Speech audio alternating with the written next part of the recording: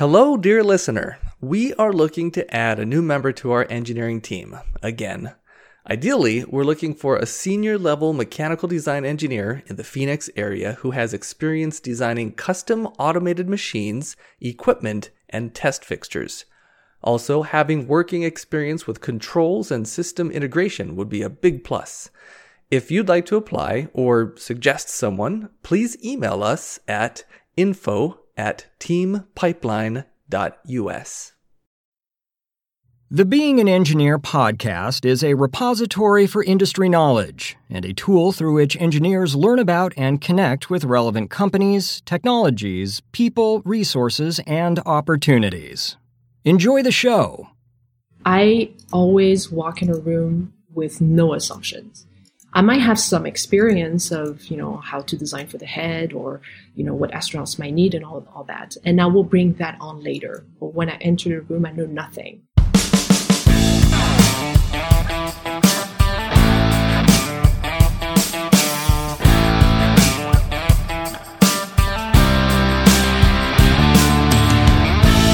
Hello and welcome to another episode of the Being an Engineer podcast. Our guest today is Phanam Bagley, who is an industrial designer and aerospace architect based in Los Angeles. She has spent 20 years designing the future of many industries, including consumer electronics, biotech, education, wearables, luxury goods, and safety. And she is also the co-founder of the design consultancy Nonfiction, where they turn science fiction into reality. Phanam, thank you so much for joining us today. Thanks, Aaron. Thanks for inviting me. Just one note about what you just said. I'm actually based in San Francisco. Oh, San Francisco. Thank you for correcting that. I appreciate it. No problem. Less sun here, but it's still pretty. Yeah, I love San Francisco. I've been there just a handful of times, but every time I go, I love it. So much delicious food, right? And the whole city is so walkable. Yes, very much so. Not right now. A little bit steep on the hills, but still. Well, it's good for the thighs, There you go. Yes, yes. Have you ever heard of the One Wheel? Yes. We got one of those recently, and I've often thought to myself, if I were in San Francisco, I would get so much more use out of this One Wheel. I think that's a perfect place for something like that. So when I was contracting at IDEO, I actually worked with one. I think he was the inventor, he's definitely a co-founder of One Wheel. Cool. Yeah, it's pretty cool. I actually have a very funny story. I'm not entirely sure I can tell it, but I will anyway. So One Wheel went to a very famous design studio here in San Francisco, I believe, to design their next iteration of the product. And the CEO of the company is a very enthusiastic, action sport kind of guy. He jumps on it, runs with it, and then breaks his arm. Oh, no. But I think it still worked together. Oh my gosh. Ouch. Yeah. They're a lot of fun, but they can be a little bit dangerous if you're not really careful on them. Yeah, I tried once. I'm absolutely terrible. Getting off was the hardest part for me, dismounting the One Wheel. Anyway. Well, Phanam, tell me, what made you decide to become a designer? It was very random. I did not grow up, dreaming about being a designer because, to be honest, I didn't know what it was. It was very serendipitous in the sense that I was in my later years in high school, trying to figure out what I wanted to do for the next few years in college. And I went to a jobs and career fair in Paris. I was living near Paris at that time. And one of the first booths that I see there is, has a lot of drawings of cars and products. And I'm like, oh, this is interesting. And then someone starts talking to me about industrial design, which I had never heard of before.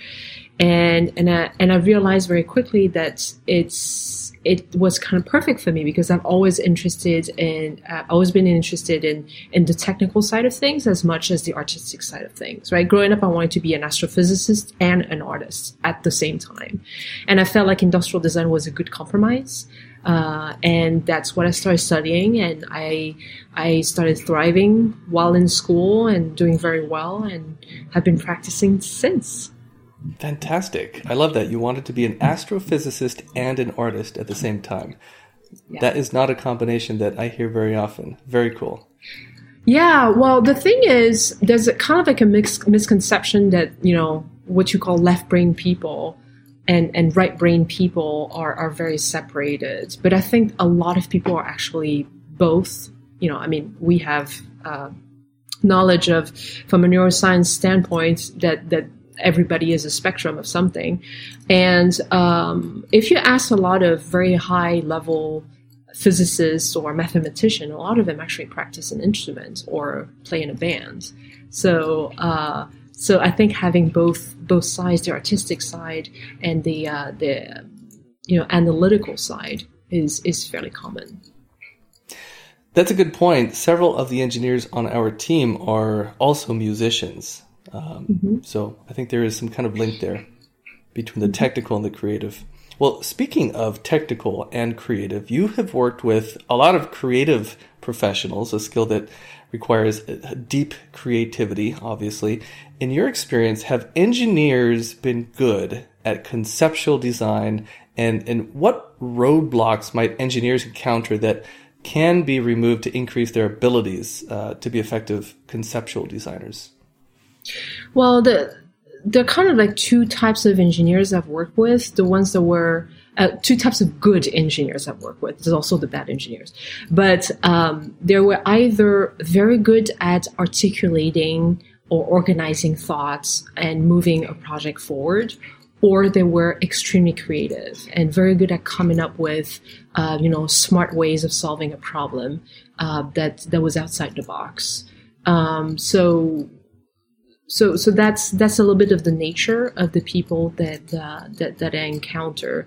Now, how can we make them a little bit more creative, I guess, is just exposing them to different types of people. If you have engineers who only talk to engineers speaking engineering language, it's going to be very difficult for them to empathize with creatives, with artists, with business people, with all these, soft kind of like discipline type of people. And to me, the best people to work with are the people who are open-minded, can be very focused when they need to be, but can also, open themselves up to what other people have to say about their subject.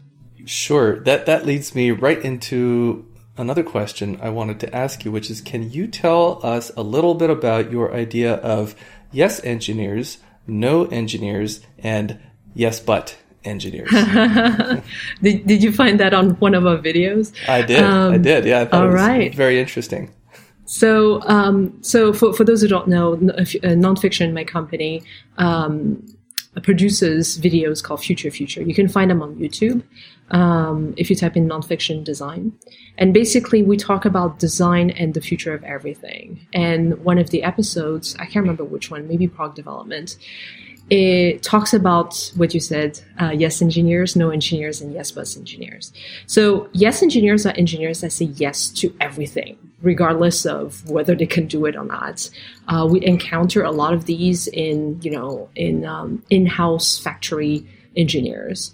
Most of the time they are yes engineers because they're pressured by their bosses to win the job. So it fills the pipeline. And the problem with these is that when things get a little bit more complicated, they have to outsource talent or do a bad job at it or extend timelines. And most of the time we work with very narrow standards to begin with. If on top of that we don't have control over the timeline and budget, that can get pretty crazy. So that's the yes engineers. The no engineers are the people who say no, regardless of what you tell them. I have an idea. What about exploring is, and they would be like, no. they might be very good at what they do, but they're not really interested in evolving what they do or how they think about solving solutions. And that's extremely frustrating when you are a designer, for one, and two, if you're working with companies trying to create products that have a richness in intellectual properties, new concepts that can end up in utility or design patents. You can't, solve everything the same way or the way the competition is doing it. So yeah, no engineers, not that productive. Now, my favorite types of engineers are yes, but they will say yes to most everything, but there's always an asterisk attached to it. Well, we can do this, but it will extend the timeline by 3 months.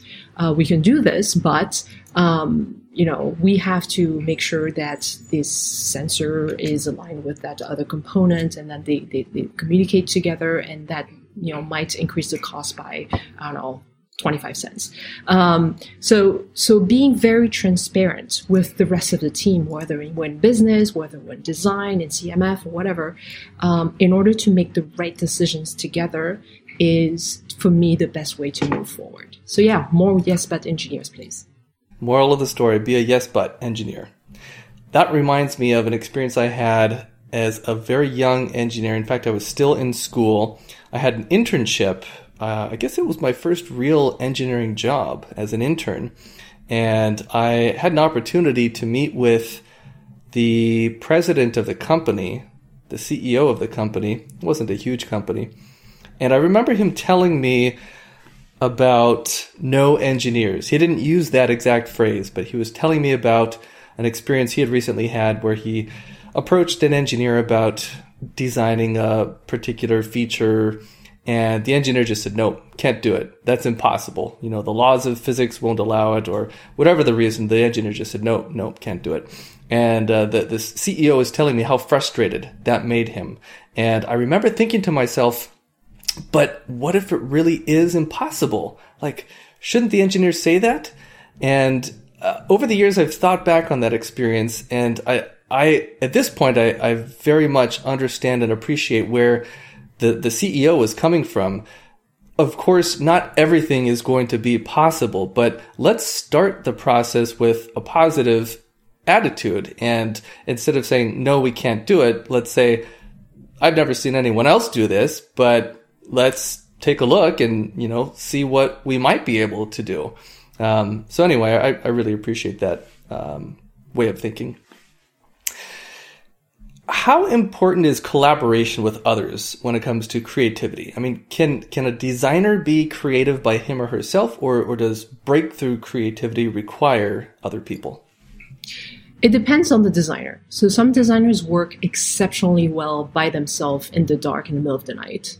And some other ones do require a wide range of specialties in the room. And that also depends on what stage of creation you're in, right? If you're brainstorming new ideas for a system design, for example, you will most likely find more creative ideas if you're multiple people in a room working together. And collaboration is not just like, everybody has a stack of paper and starts sketching in their corner. It's dialogue. It's sketching together on a whiteboard. It's debating. It's fighting each other about what is true and what is not. It's about being philosophical about things and having conversation about what it means coming from different cultures, right? It can go any direction, and the messiness of it is very important. But what is more important is how do you take that messiness and organize it in a way that gives you a direction, right? If at the end of a brainstorm session with a bunch of people, you still don't know what you're doing, or it's just the same boring ideas, then that session was not successful. Some people can do it alone, be very creative by themselves, but typically they lack something. They're either an extremely good designer, but like a terrible salesperson, or vice versa. And I've rarely seen someone who was able to do both, especially by themselves. How do you do your best creative work?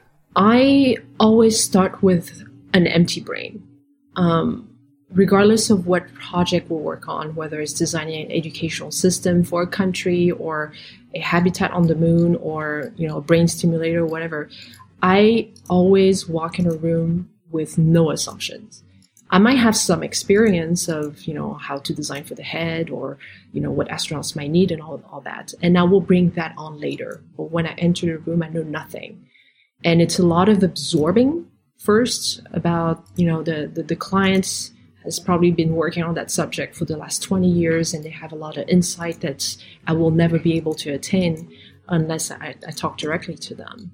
And all of these nuggets are what interests me, is what I'm going to connect for the first time, right? As scientists, they connect insights from their research in a scientific way, and that makes complete sense.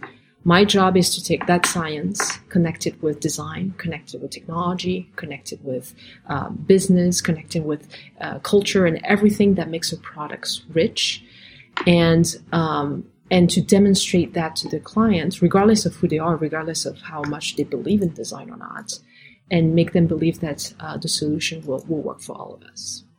Can you tell me a little bit about how does the creative professional communicate the design language and creative intent to technical and manufacturing teams in a way that maintains the integrity of the designer's original vision? So one thing that absolutely needs to happen is overlapping of disciplines. So there are two main types of ways you can work with designers. One is the handoff system, which is, I take care of the branding, I take care of the industrial design, the colors and materials and all that, and then I have a package. I will hand you the package and wish for the best. As you can imagine, that's a recipe for disaster, because inevitably you will run into technical problems. Well, this doesn't fit, and for some reason the package for the battery grew, and this magnet doesn't fit here, blah, blah, blah, right? And if you don't have a dialogue between different teams during that time, you will end up with something that looks nothing like the design intent.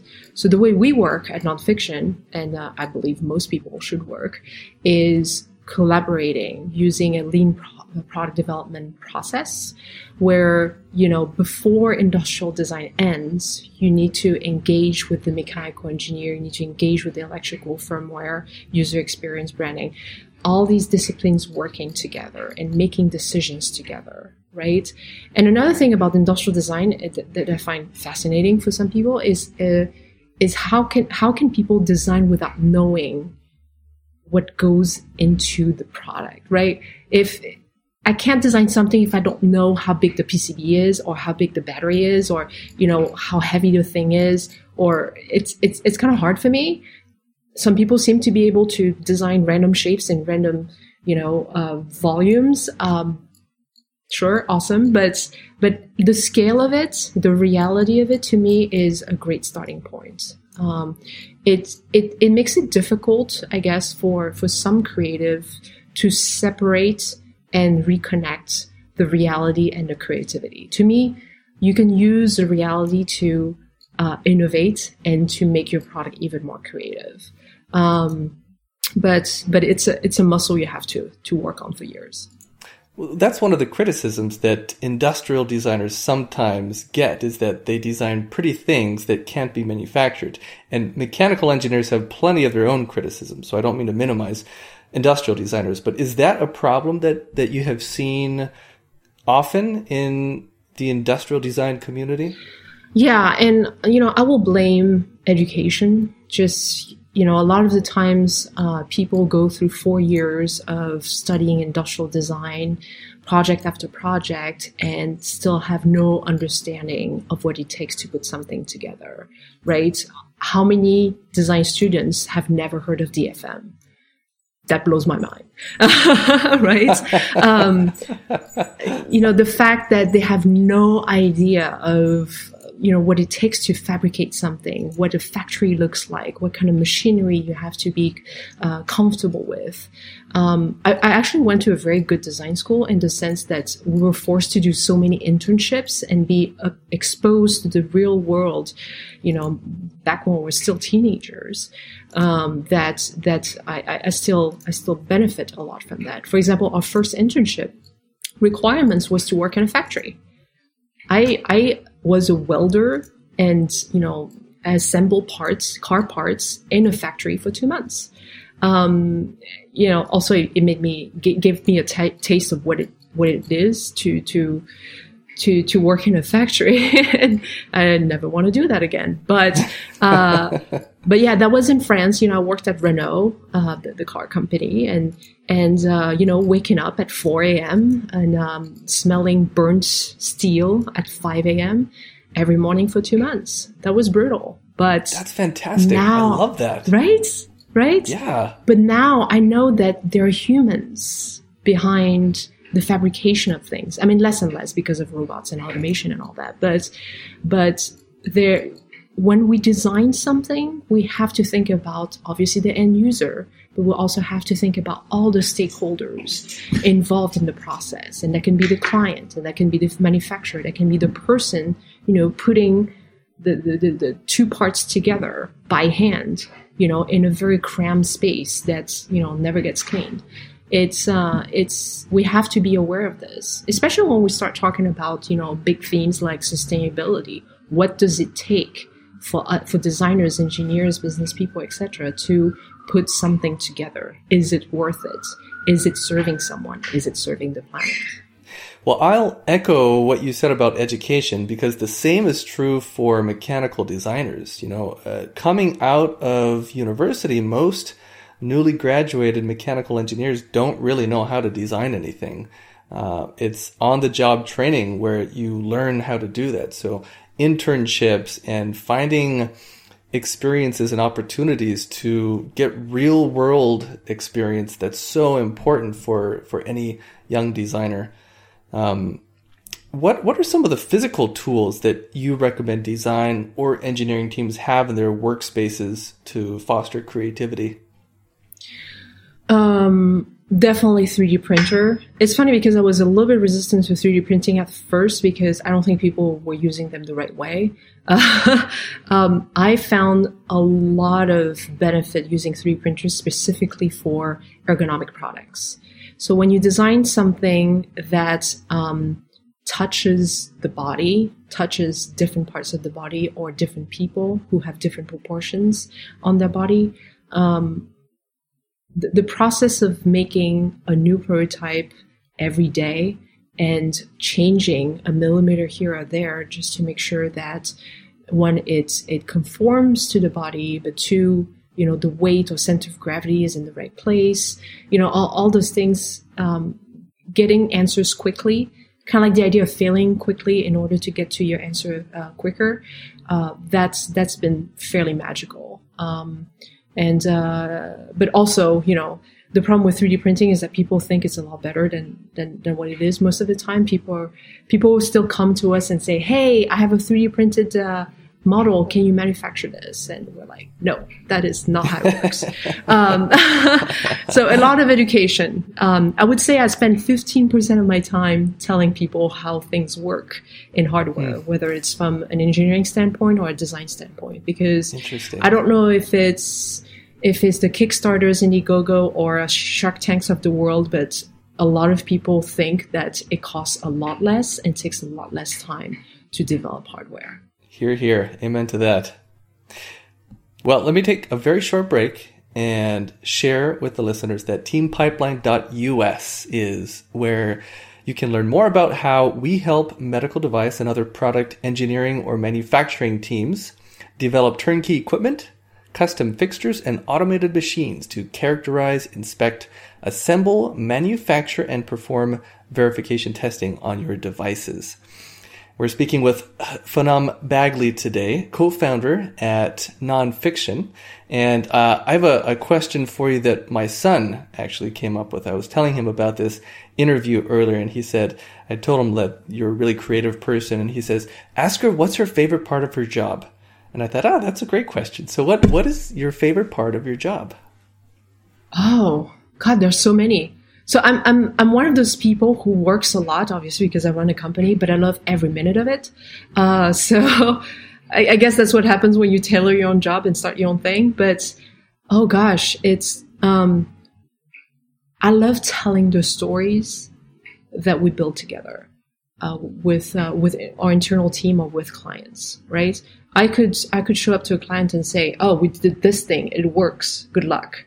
Or I can be like, well, we looked into this culture and got inspired by this, and then we connected with this other thing, and then we started innovating on how to put this together, and we did a prototype, and then, oh, this has never been done before, and blah, blah, blah. You know, that whole storytelling is incredibly fascinating because I can take something very complex and make it very attainable. I want to speak to teenagers, to children, to people who are not technically savvy. I want to talk to all of these people and let them believe that design and engineering can actually change their lives for the better. Awesome. I love that.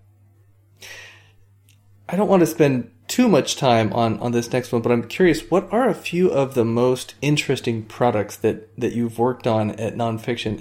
And maybe one of them could be the earphones that you're wearing right now. Yeah, so I'm wearing the human headphones. What was very interesting about that project is that it was kind of the first on-ear headphone without a band. And, you know, it's pretty easy to define. And then you get into the ergonomics and you realize, oh, human ears are very different, and they're very weird, and they're very sensitive, and they come in all shapes and size, and it's very difficult to design something like this because not only the ergonomics were difficult, but also the user experience. How do you put them on and make sure that they're secure enough that you can do a handstand and they wouldn't move? And that's actually the case. I can do a handstand with these and they wouldn't move. Really? That's impressive. Yeah.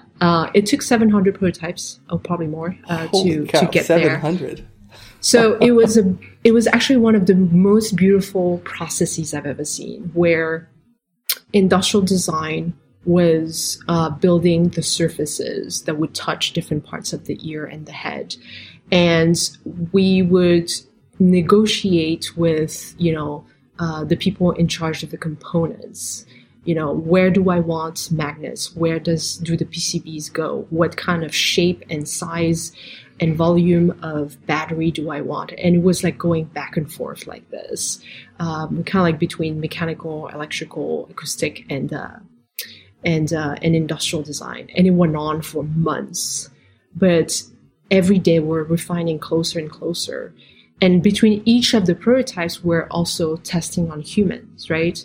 And then sometimes we'd have a design that works great on someone and not work at all on someone else. Or, and then we had to, we had to make certain hard decisions of, do we want to sell headphones with 6 different inserts and have people try those 6 different inserts to make sure that the one works? So from a user experience perspective, that's pretty crappy. So how do we bring it down to 2? And how do we have one pair of headphones that needs to be touching a very specific part of your head in order to be stable? How do we make that fit on the vast majority of adult human heads? For example, if you go in a 3D file and you look at the smallest 1 percentile female head and the 99th percentile male head, I mean, they basically look like they belong to 2 different species. It's so different. And so you have to work with that, right? Obviously, most people who design ergonomic products like headphones or any other common product, they base them off of 50th percentile male.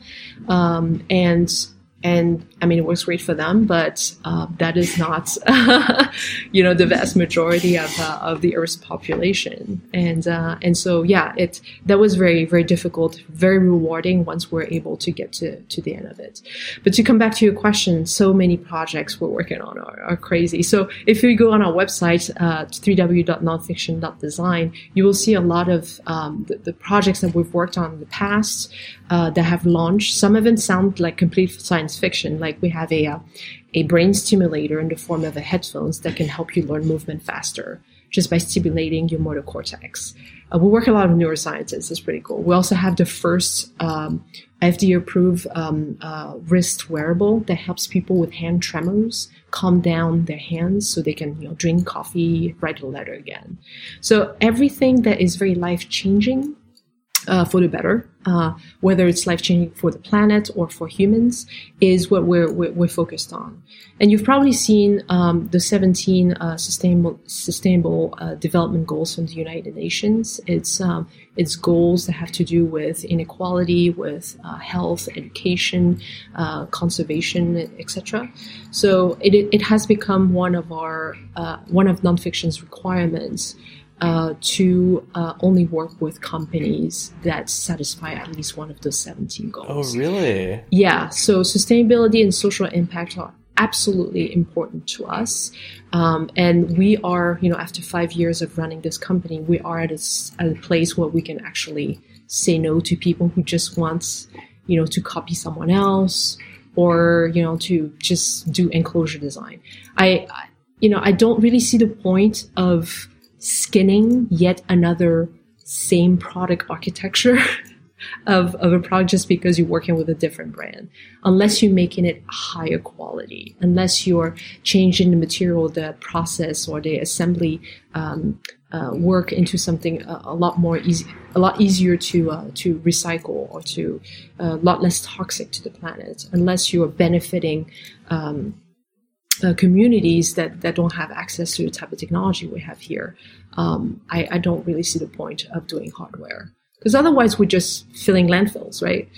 Right. This is a perfect segue. I have 3 kids, and whenever I ask them to do something they don't want to do, and I ask them why they don't want to do it, their most common response is, can you guess what it is? I'm curious.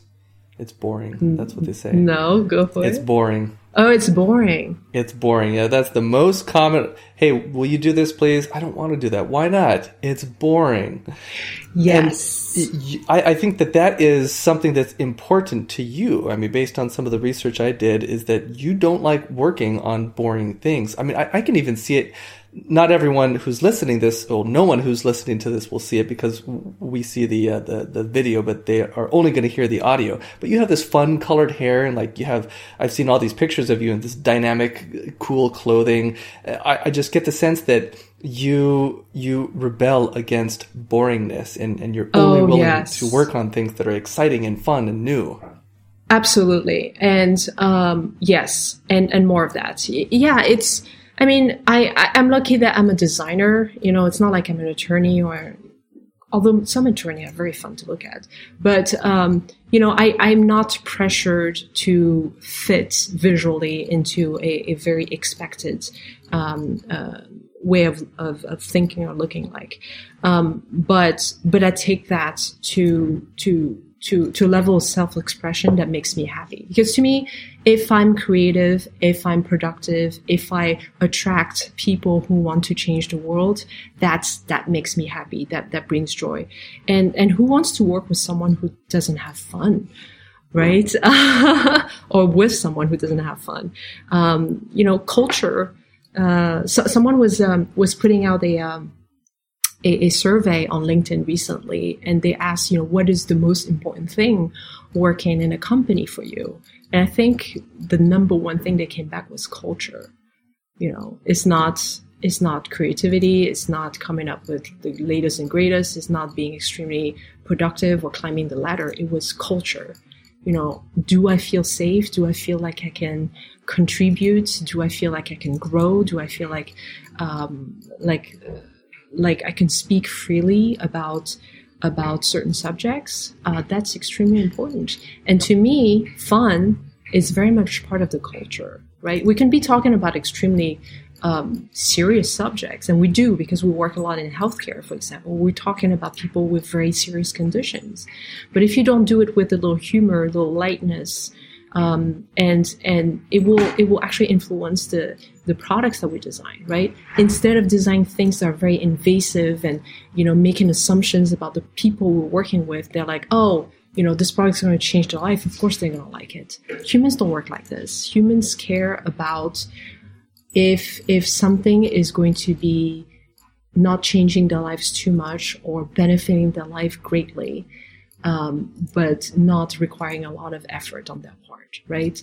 It's a whole behavior science type of background. How, as designers and engineers, can we make the transition from one state to another easier for everybody involved?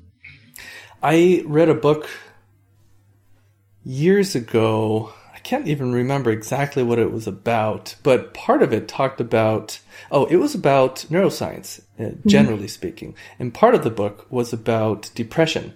And I remember reading this definition of depression in the book that I thought was so interesting, and I've always remembered it. The way they defined depression was the inability to perceive novelty. And I thought that was such a great definition. I know that in my own life, even if things are going well, like work is good, family's good, all that stuff, if there isn't something new, I start to feel stale and I start to get bored and I start to look for, okay, what's the next thing? I think humans just have that innate need to look for novelty in their environments. And without that, it becomes boring. Well, people like us do. But there are also a lot of people in the world that are extremely unaware of who they are, where they are, or their place in the world, and have absolutely no interest in the future or greater things. Right? You probably know people like this. They just want the same thing every day. They want everything to be predictable. And they're completely content. It's very hard for me to understand them, and I'm sure for you as well, but, we have a thirst for new things because we are creators, we are creatives, we are the people who build the future by definition, right? So I hope that people like us are not like that, are not, the people who don't want new things, but there are. I mean, if I come back to the no engineers we were talking about earlier, there's a big chance that these people are like that. They learn a craft that they are probably very good at, and they have no intention of moving on to the next phase of their field. Yeah, that's a good point. It is very easy for a person, I think, to become steeped in their own ideologies and not realize that not everyone else thinks that way. I do this a lot, And actually, that brings up a very good point, having to do with engineers and designers particularly, because I hang out with them a lot, is that they tend to stay in a bubble, right? I'm an engineer, I have my engineer friends, and we talk about engineering stuff, like super nerdy stuff, and I'm very happy. Well, good for you. But do you ever talk to, people who are into, meditation, or people who love cooking, or, people who do things that have nothing to do with your work or your worth in this world, and just learn to listen, right? I think that's one of the biggest, greatest skills to develop as engineers. And I believe that the best engineers I've ever worked with are the people who are able to step away from their job title or their definition or their major in college, and then be open to what someone else has to say. That's a very good point. The ability to try something new and very different is not something that I do. I'll be honest about that. It's hard for me to go into an environment where I don't know people and it's just very different than what I'm used to. That's a difficult thing, but I can see.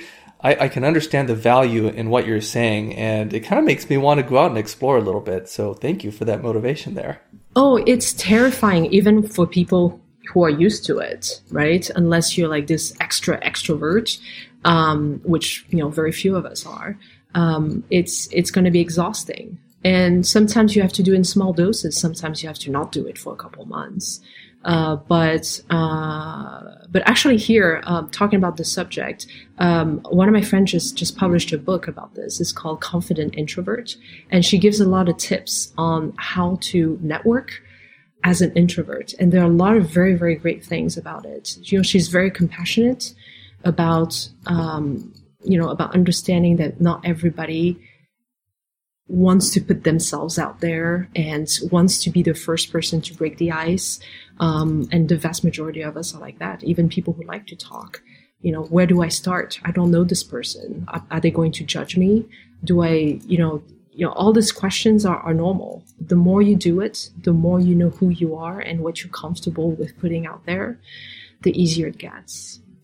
I'm going to switch gears a little bit here. You have spent considerable time thinking about materials and specifically the toxicity of different materials. Can you share a few of the most toxic materials that we should stay away from as designers? And conversely, what are some of the least toxic materials that we should try to use, where the application allows for it? For example, I heard you talk about seaweed plastic that I had never before heard of seaweed plastic. And I thought, I have to learn more about this. But seaweed plastic, anyway. Yeah, there's so many plastics and new leathers and, there's this whole revolution happening with, plant-based everything. That is pretty great because is biodegradable. That seaweed plastic is made from seaweed, as the name suggests, and it's really trying to find the perfect balance between performance and eco-friendliness, because people are not willing to have products that perform less. Right? When everybody was pointing fingers at straws, for example, when that kid went on a campaign of making straws, the worst thing that could happen in our culture. And now, a lot of states have forbidden them. I don't think it's a lot of states, but a few states. And what happened is that people started replacing those with paper based straws, and you would see everybody and their mothers, complaining about how the experience was terrible. So the performance was not the same, and the solution that was there to replace it was kind of like quickly put there, and that's why solutions like straws made out of seaweeds that still have that strength, flexibility and thinness that the classic types of straws used back in the day, but also if you throw them in a composter or if you throw them in the ocean where they eventually end up, they will not harm the ecosystem it falls in. But when we talk about materials, you kind of have to be honest about what's going on, because there's a lot of greenwashing that's happening too, right? A lot of companies that say, oh, I'm using bamboo, therefore it's great for the environment. And then you look at how the bamboo is manufactured and where it comes from and what kind of chemical, crazy processes it went through and how it's been bonded to other materials. And you realize it's actually worse than making it entirely from, PET or something. So it's the transparency behind eco-friendliness that is important to educate people on, educate all those companies on. Because a lot of the times, sustainability happens as an afterthought, right? The first thing is like, what do we need to what do we need to put out there to help our bottom line, right? That's the priorities of most companies that produce hardware. And sustainability, unless is part of the first conversation and held onto for the rest of the process. Very much like the design intent that we were talking earlier, right? If you have design intent at the beginning, you give up on it, you will never see it by the end. You have to hold on to it. You have to fight with everybody who is going to have an argument against it. Same thing for sustainability. So yeah, when it comes back to non-toxicity, right? So many materials that we've been using very commonly, like PVC is like everywhere in our tubes and in the way we grow hydroponics and, and all that. It's really bad. Why do we inject dead people with formaldehyde and put them in like ultra laminated boxes that take forever, if ever, to deteriorate? Like, I don't understand that, and you'll see the thing for like 3 days. It's a lot of those bad habits that, typically are a decision made on performance versus cost, right? Value engineering all of this and making sure that you're still making a profit at the end of the day. That's one way of thinking about it. And also when it comes to how we bury our dead is 100%, playing on the emotional value of something, right? If I have the choice between a very basic and a very ornate, how do you call those boxes you put people in? Like an urn? No, like the body boxes. Coffin? Sorry. The coffin, yes. If you have a coffin that's very ornate with a bunch of like metal and like flowers everywhere, whatever, like emotionally it makes people feel like they have respected their dead better because you are at a moment of weakness in your life, right? It's the whole business of funeral homes, basically. But what if, like a lot of companies, not a lot of companies, a few companies are developing right now, how do we make the human body compostable? By wrapping it in mushrooms, by burying it in places near trees, by not injecting them with formaldehyde or anything that can conserve them more than their natural state. Look at the history of humans. We've been burying people without formaldehyde, without boxes for a very long time. Why do we feel obligated today to use all of these artifacts that were put in our heads by good advertising, right? So all of these bad habits, we have so many bad habits, from the straws we just talked about to the coffin. It's pretty crazy. And there's a division of product that is at the forefront, I guess, of non-toxic materials is baby products. When people become parents, they become very worried about the toxicity of the product they surround themselves with. They routinely change all of their Windex in the house by natural essential oil, whatever. And then they change all of their toxic products in the kitchen with BPA free, vegan, whatever products. And we need to do that with the rest of our lives. We need to do that with, our electronics. We need to do that with all the products that are in the hospital, which is very difficult because in a hospital, everything needs to pass FDA regulations. And a lot of the times, people don't have time or budget to develop that. But I think there needs to be a lot of change in many industries about that. I can talk forever about this subject. I think 9 out of 10 people, or 99 out of 100 people, are going to agree wholeheartedly with you on that. As a designer, are there some low toxicity, eco-friendly, sustainable plastics or just materials in general that you like to use? Well, so in terms of the consumer electronics that we use, we kind of use the same 15 materials, to be completely honest. It's always, PET, ABS, PC, glass, sometimes wood, aluminum, steel. Outside of that, there's honestly not much, right? When you get into architecture or interior designs or anything like this, you get a little bit more creative, and that's when we can start integrating very interesting materials. That's because we need a lot less quantity of it, right? If you're doing a home, for example, or designing the inside of a spacecraft, you're going to use a wall of it. Whereas if I'm mass manufacturing something, I need something that is very low cost and is accessible in mass quantity. And so one thing that happens with material and nonfiction recently is that we're partnered up with Material Connection, which is a company that has this physical material library as well as digital one.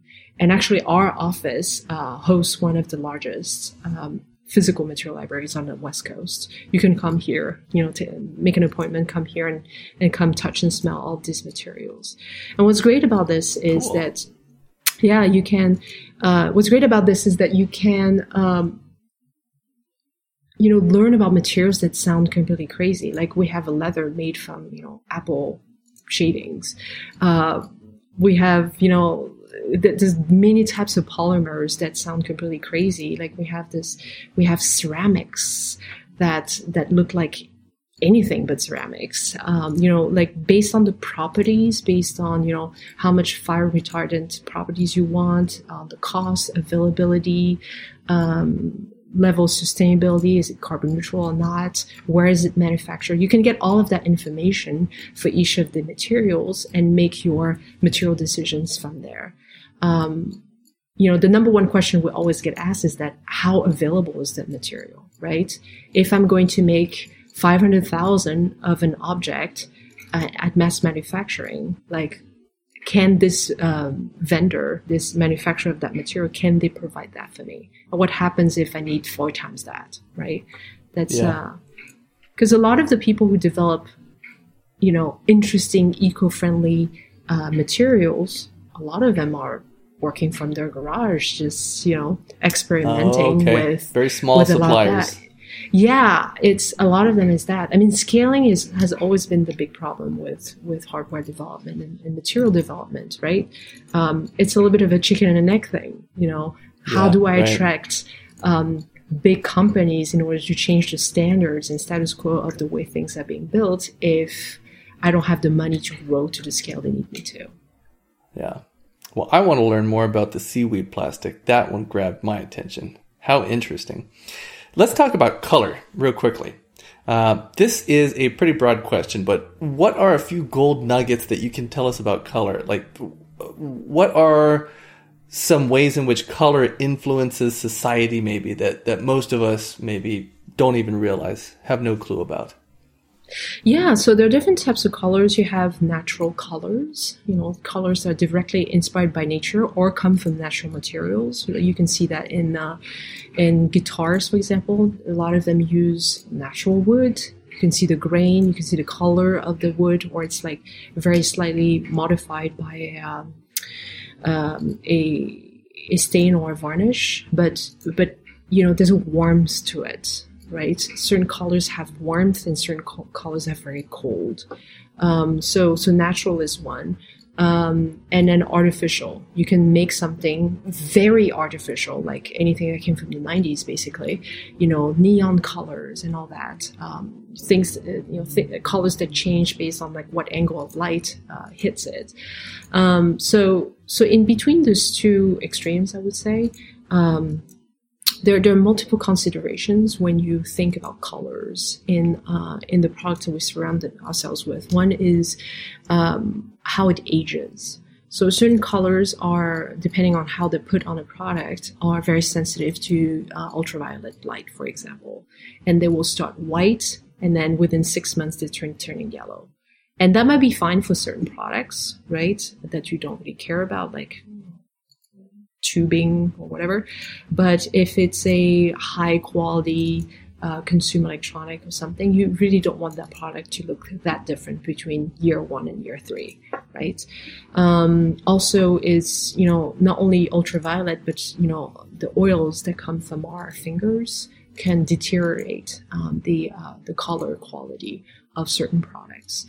And in terms of like color psychology, you can think of, certain colors making you feel warm and in a welcoming environment. Some other ones are very cold and, professional and all that. So for example, I love the color red, right? It's a color that gives me energy. My living room is red. The entire thing is red. The couch, the walls, everything. And I remember when I painted that, a lot of people were like, I can't believe you're doing this. This is going to make the room so small. And they didn't realize that's what I wanted. I don't want, a sterile white room. I want a room where I feel like I'm being hugged by the room. And you can do that with color, right? And when we work a lot in the space industry, and when you look at places like the ISS, where everything you surround yourself with is one, busy. I mean, every single wall on the inside of the ISS is just covered with something. And most of it is white, gray, a little blue, a little black. Pretty much the opposite of where I want to be at all times, right? I'd rather be in a forest walking around, around with moss than surrounded by a bunch of ugly things. But by necessity, that's what they need up there right now. But when we design the future of, what is in spacecraft, what is in, lunar or Martian habitats, I think it's extremely important to start thinking about how to integrate nature and natural finishes and natural colors into all of this, because our lizard brain is saying, this is safe. This is where I want to be. This is what reduces my anxiety and depression and stress. Right? So color is extremely powerful. And CMF designers who are colors, materials, and finish designers are extremely knowledgeable on what color has what impression on people. Another thing they're really good at is how to perfectly manufacture the color that you want, which is a science in and of itself. Yeah. We are just about at time here. Do you have a couple more minutes, or do we need to end right now? Yeah, we can. Yeah. Okay. There's one more thing I really want to ask you about, and that's education. You have spoken about the future of education. What are some of the limitations of our current educational system, and how do you think that future educational systems and environments can improve upon the status quo? Yeah, so what we call traditional educational system, which is the vast majority of how kids are still educated today all over the world, was basically invented during the Industrial Revolution. It was created to put out workers. You put out people with a resume or a college degree, and they will be able to function as a worker. Now, if you look at people's ambitions and jobs, even job descriptions today, being a worker is not really what they're interested in being. They want to have personal and professional development. They want to be leaders, and they want to be, innovators, and they sometimes want to build their own field, out of nothing. And education has not served the vast majority of people, because if you look at people around you, your own family, your friends, even people you don't like, you realize that we're all neurodiverse. We learn differently. We absorb things differently. We express ourselves differently. We connect with others differently. And that's not going to change anytime soon. That's just the nature of humans. But the traditional educational system has put standards on what is good and what is bad, what is acceptable and what is not. And unless you fit into that standard, you will fall behind, right? Or you will rebel against it. And one way people rebel is by, not finishing their studies and moving on to something else. And some of them are extremely successful at doing that, right? Out of all the, famous billionaires that we know, like what percentage of them don't even have a college degree, right? It's not because you have more letters behind your name or more degrees in your resume that you are smarter. I was having a conversation recently about a Turkish boy from 17-year-old boy, and he was very worried about appearing, to be the smartest person in the room. And I'm like, why? What does smart mean anyway? Like, he was very worried about the IQ, and IQ is just, an invention that's based on not much, and is extremely random and is not even applicable to all cultures at once. So let's just forget about that. Now, intellectual quotient is important at some point, right? If, you need to understand a certain set of logic, but how about emotional intelligence, social intelligence, all those skills that are actually going to be more helpful for you to find the path that works for you. So anyway, we're currently redesigning the educational system of Singapore and Japan, and in doing that, we're completely flipping the system on its head and taking inspiration from other smaller groups that are a little bit more recent. For example, the Montessori, the Waldorf type systems that are a little bit more project based instead of discipline based. education are more useful.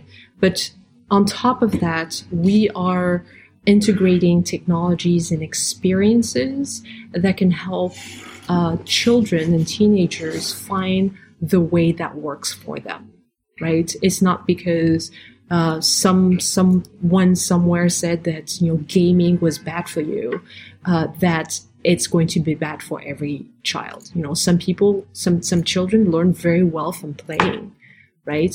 And even the idea of playing, like integrating unstructured play in the schedule of a child, seems crazy right now. I mean, I see children like going from, you know, appointment to appointment. That was before COVID, obviously, and just being dropped off at different activities all the time. Like, what kind of childhood is that? You know, when I was a kid, it was like we're outside playing with a stick, right? That unstructured play that I don't have to play, I just play because I'm a child, you know, is extremely important in development of children. And that's what I love about the world we live in right now. We're starting to personalize everything, thanks to AI, machine learning, thanks to the fact that we manufacture things at much lower quantity, and you know, personalization of color, texture, and all that. And that's a wonderful time to be in, because that's when we're starting to stop generalizing about generations, stop generalizing about, oh, all the people with disabilities want that. Well, no, you know, within the group of people with disabilities, you have people with certain tastes, people with certain goals, people with certain ambitions, and we have to respect that, right? And now with all the technology we have today, we're finally, you know, starting to crack the door and really making our designs, our engineering work serve people for the long term. Excellent. Well, thank you for sharing that. Phenom, how can people get a hold of you? I'm pretty active on, well, you can find me on LinkedIn. You know, type in Phenom Bagley, and there's only one. You can find me on Twitter at Phenom Bagley. I don't have a personal Instagram, but we have a company Instagram. It's at, I think, nonfiction.design. And earlier during this talk, we're talking about YouTube channel. So if you go on YouTube and type in Nonfiction Design, you will find all of our videos. So we come up with a new video every week where we talk about design, demystifying it, and the future of everything. You can also find me a lot on Clubhouse these days. I am talking a lot about space, robots, and the future of everything. Terrific. Okay, well, Phenom, thank you so much for spending some time with us today. Well, thank you so much for inviting me and for asking such sensible questions. I'm Aaron Moncur, founder of Pipeline Design and Engineering. If you liked what you heard today, please share the episode. To learn how your team can leverage our team's expertise developing turnkey equipment, custom fixtures, and automated machines, and with product design, visit us at teampipeline.us. Thanks for listening.